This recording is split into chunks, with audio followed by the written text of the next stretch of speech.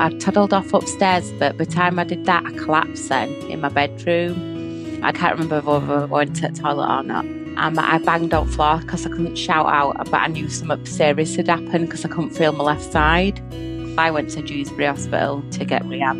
It was really basic at first. They learnt me how to sit up on my own. And then second week, they learned me to stand up, from sitting down position to standing up position, holding onto a frame. And then in about third week, I started to learn to take a few steps. I didn't laugh a lot. When it first happened, I just felt like I wasn't me. I felt like me had died and I was mourning me. And it was just a totally different look out on life going forward. And no, it really made me happy. So it was very difficult. I was very depressed. I went to doctors and I got put on citalopram, and I think that's calmed me a lot. And I feel like I'm really patient now because obviously I've got carers. So they come to the house at 6 o'clock in the morning to get me ready for work, but I've got to listen to how they want to dress me, do my hair. So I'm very patient about that, I think. I didn't used to be, but I am now.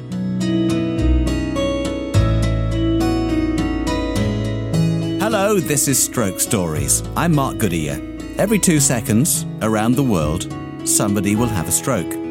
It's the fourth biggest killer in the UK, and those who suffer one at working age are 2 or 3 times more likely to be unemployed after their stroke.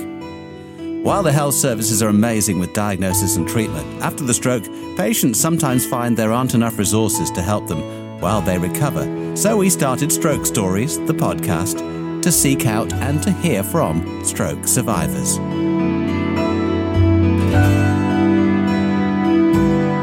In this podcast, we hear from Christine Brooke from Leeds, who suffered a stroke at the age of 36. Before my stroke, I didn't really think about life. I was fun. I did what I wanted. I didn't think about it. I went around this team. I played other sports. I played netball. I went out with friends nearly every weekend. I worked. Just fun-loving Chris, really. That's what people know me as. I'd had a migraine. I suffered with migraines. I had a migraine that day and I was cooking dinner for my family. Anyway, I served it up and I didn't really want to eat. And my partner just said, go lie down and see if it goes. Anyway, I laid down and when I woke up an hour later, my migraine was still there. And I kept saying to him, I've gone blind in my eye. Can you check my pupils? He's like, your pupils are fine, Chris.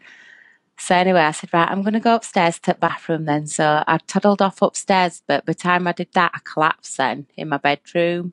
I can't remember if I went to the toilet or not. I banged on the floor because I couldn't shout out, but I knew something serious had happened because I couldn't feel my left side. So banging on the floor, Paul, come and help me. Anyway, coming upstairs, like, what's wrong? I went, I can't walk, I've collapsed. Anyway, he's like, right, I'll phone an ambulance, I think you've had a stroke. And all I kept thinking is saying, God, I'm only 37 now. People of my age don't have strokes. Anyway, he called an ambulance and he's like, I think my girlfriend's had a stroke. Can you come to the house? Anyway, they came in about 10 minutes. They said, yeah, it does look like she's had a stroke. I went, I can't sit up. Anyway, they helped me on bed. And then they took me down in a carrier to ambulance because obviously I couldn't even stand up at the time. So I went straight to hospital and they did scans, confirmed that I'd had a stroke. It was a weakness in my artery in my neck. So there were 2 ways it could have gone. So this is what my stroke doctor said. It could have gone to my eyes and made me blind. But in my case, it went to my brain and caused a stroke. The first hospital, I were in there for 2.5 weeks, maybe 3 weeks. I had to be moved to a rehabilitation hospital. I went to Dewsbury Hospital to get rehab. Christine's stroke was so severe that she had to relearn how to perform simple movements. It was really basic at first. They learnt me how to sit up on my own. And then second week, they learned me to stand up, from sitting down position to standing up position, holding onto a frame. And then in about third week, I started to learn to take a few steps. It was very slow, but I did it. I'm very determined. My eyesight's come back, so I'm paralysed on my left side. I can walk now, but I still can't use my arm at all, my hand or arm. All my partner, my kids, everybody were really worried because when I first had it, all I did was sleep. So I literally slept for about 23 hours a day. But doctor kept saying to my mum and to my partner, this is normal, this is how the brain recovers from a trauma. So yeah, they were very worried. All my friends in my life are quite lucky. I've known for more than 10 years. My best friends I've been best friends with since I was 10. My other friends are all long-term, they're all longer than 10 years, so no one did that to me, fortunately. So yeah, they were all very shocked, and everybody, all I kept saying is, I can't believe that you've had a stroke so young, and we've never heard it before. And young people were always like we're old people, but even I thought that. I didn't know how common it was in young people. All I kept thinking in my head is I'm alive, but I'm not going to live my life. I'm not going to be able to drive. I'm not going to be able to do the day-to-day stuff. But yeah, they were very worried. But then they realised that I bounced back to myself. Well, nearly anyway. I've just kept positive, tried doing stuff every day, something new. Despite the severity of the stroke, Christine found that her workplace was very supportive. So I had 7 months off sick. I've gone back to work now with a work plan in place, but I'm still on light duties.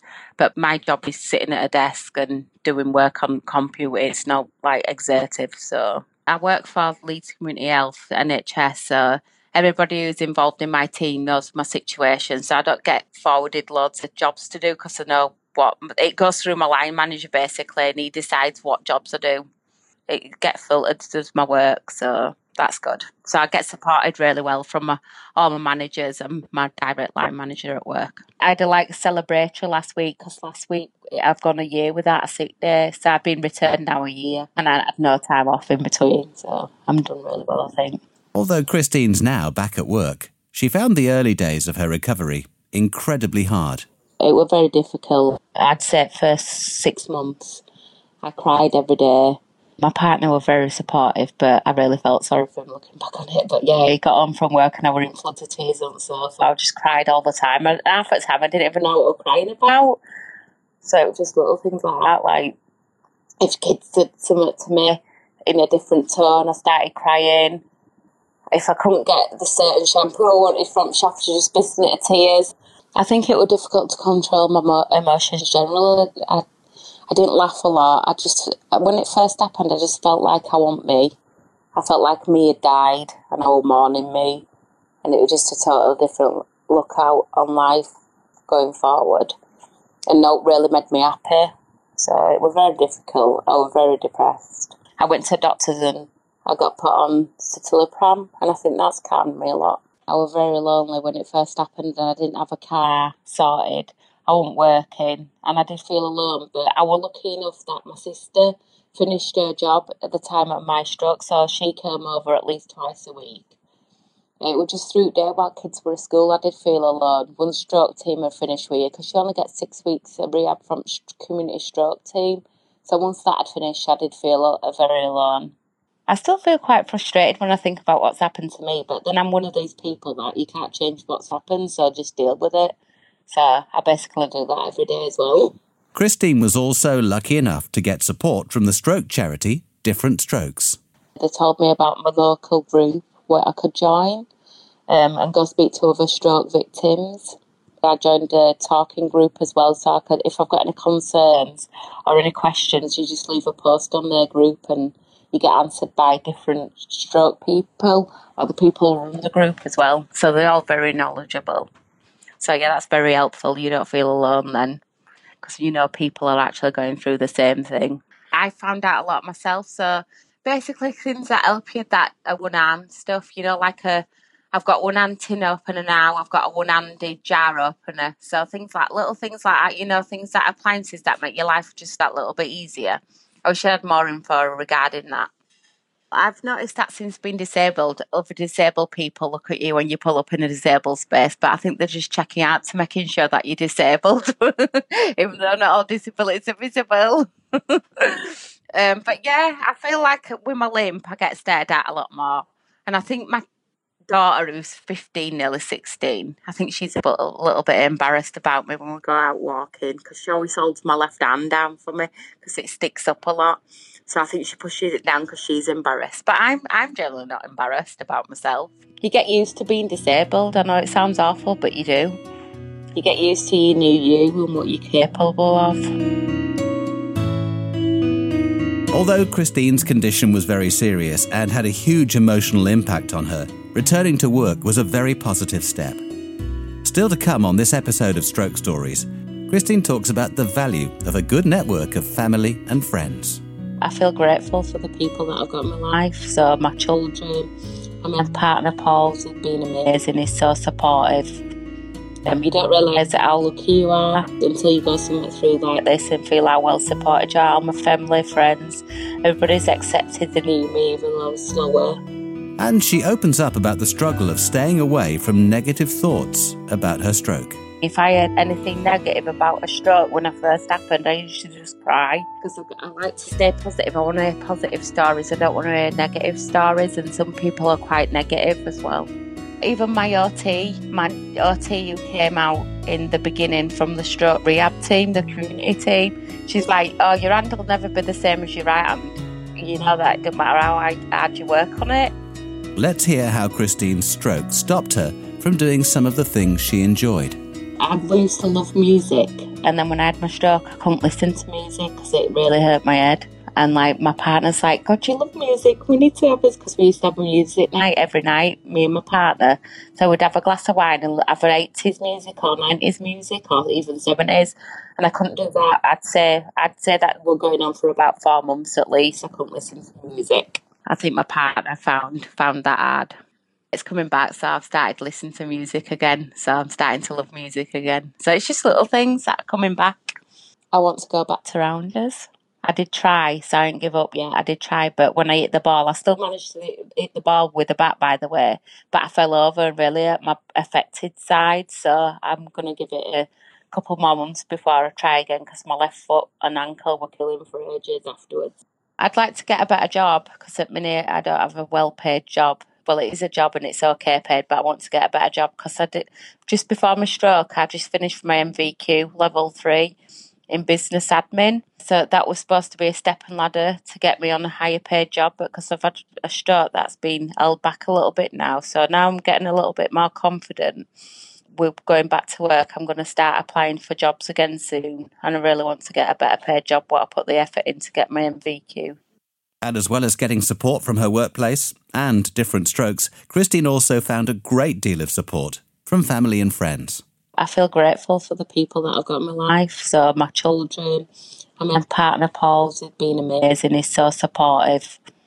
You don't realise how lucky you are until you go something through like this and feel how well supported you are. My family, friends, everybody's accepted the new me even though I'm slower. And I can't stay up late anymore, so I don't really see my friends as much, but everybody's there in the background, so I just feel grateful. I feel like I was on a non-stop go before my stroke, but now I like to sit back and enjoy the little things, basically. I know it sounds a bit thingy, but yeah, that's what I do, enjoy the little things.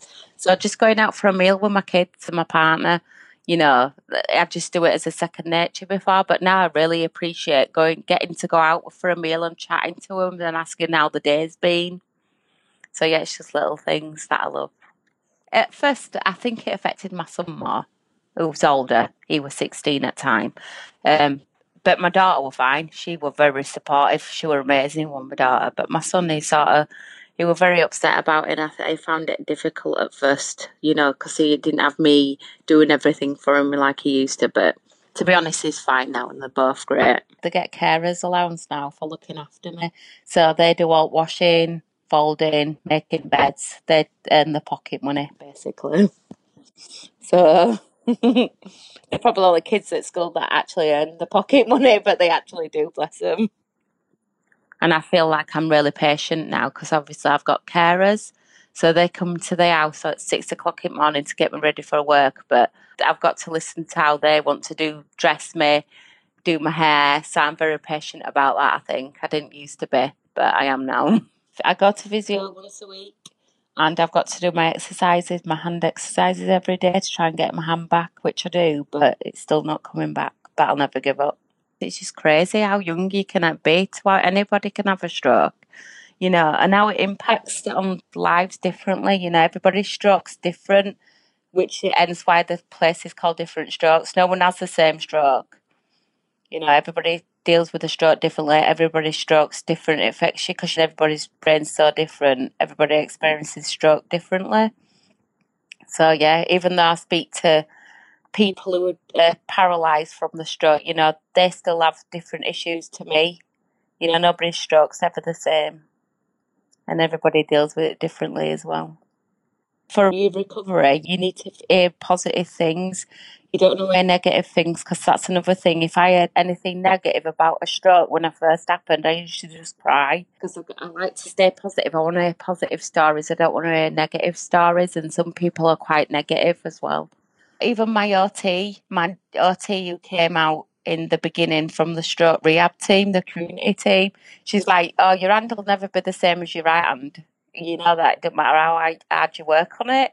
And I just burst into tears, and she's like, are you okay? I went, I don't want to hear negative things. I went, I try really hard. I don't want to know that if my hand's not, going to get better. I don't want to hear that. I need to hear that hand's going to get better and I'm going to be able to use it.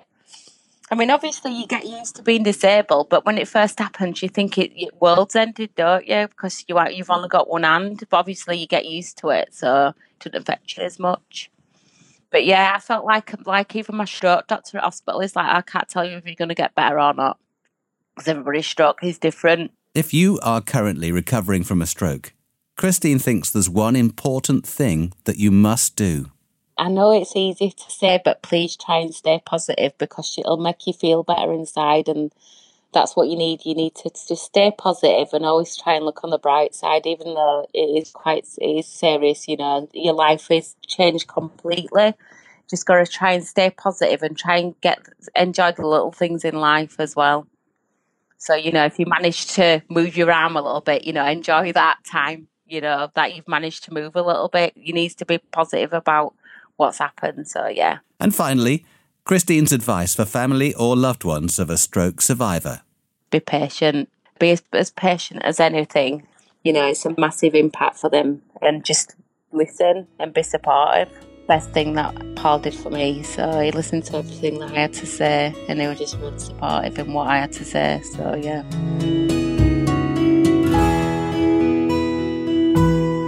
Christine overcame an incredibly difficult time in her life. The stroke was very serious. She had to learn again how to walk and talk, as well as work through a great deal of emotional turmoil. But with support of friends, family and co-workers, she's now back at work and back doing the things she loves. If you're listening to this podcast and have had a stroke, or somebody close to you has, and you'd like to learn more, search online for the Stroke Association. For a dedicated webpage, search NHS Strokes. And if you're listening to the podcast on iTunes, please subscribe to the series and rate and comment, because that'll help us spread the word. The Stroke Stories podcast was produced by Aidan Judd. I'm Mark Goodyear. Thank you for listening.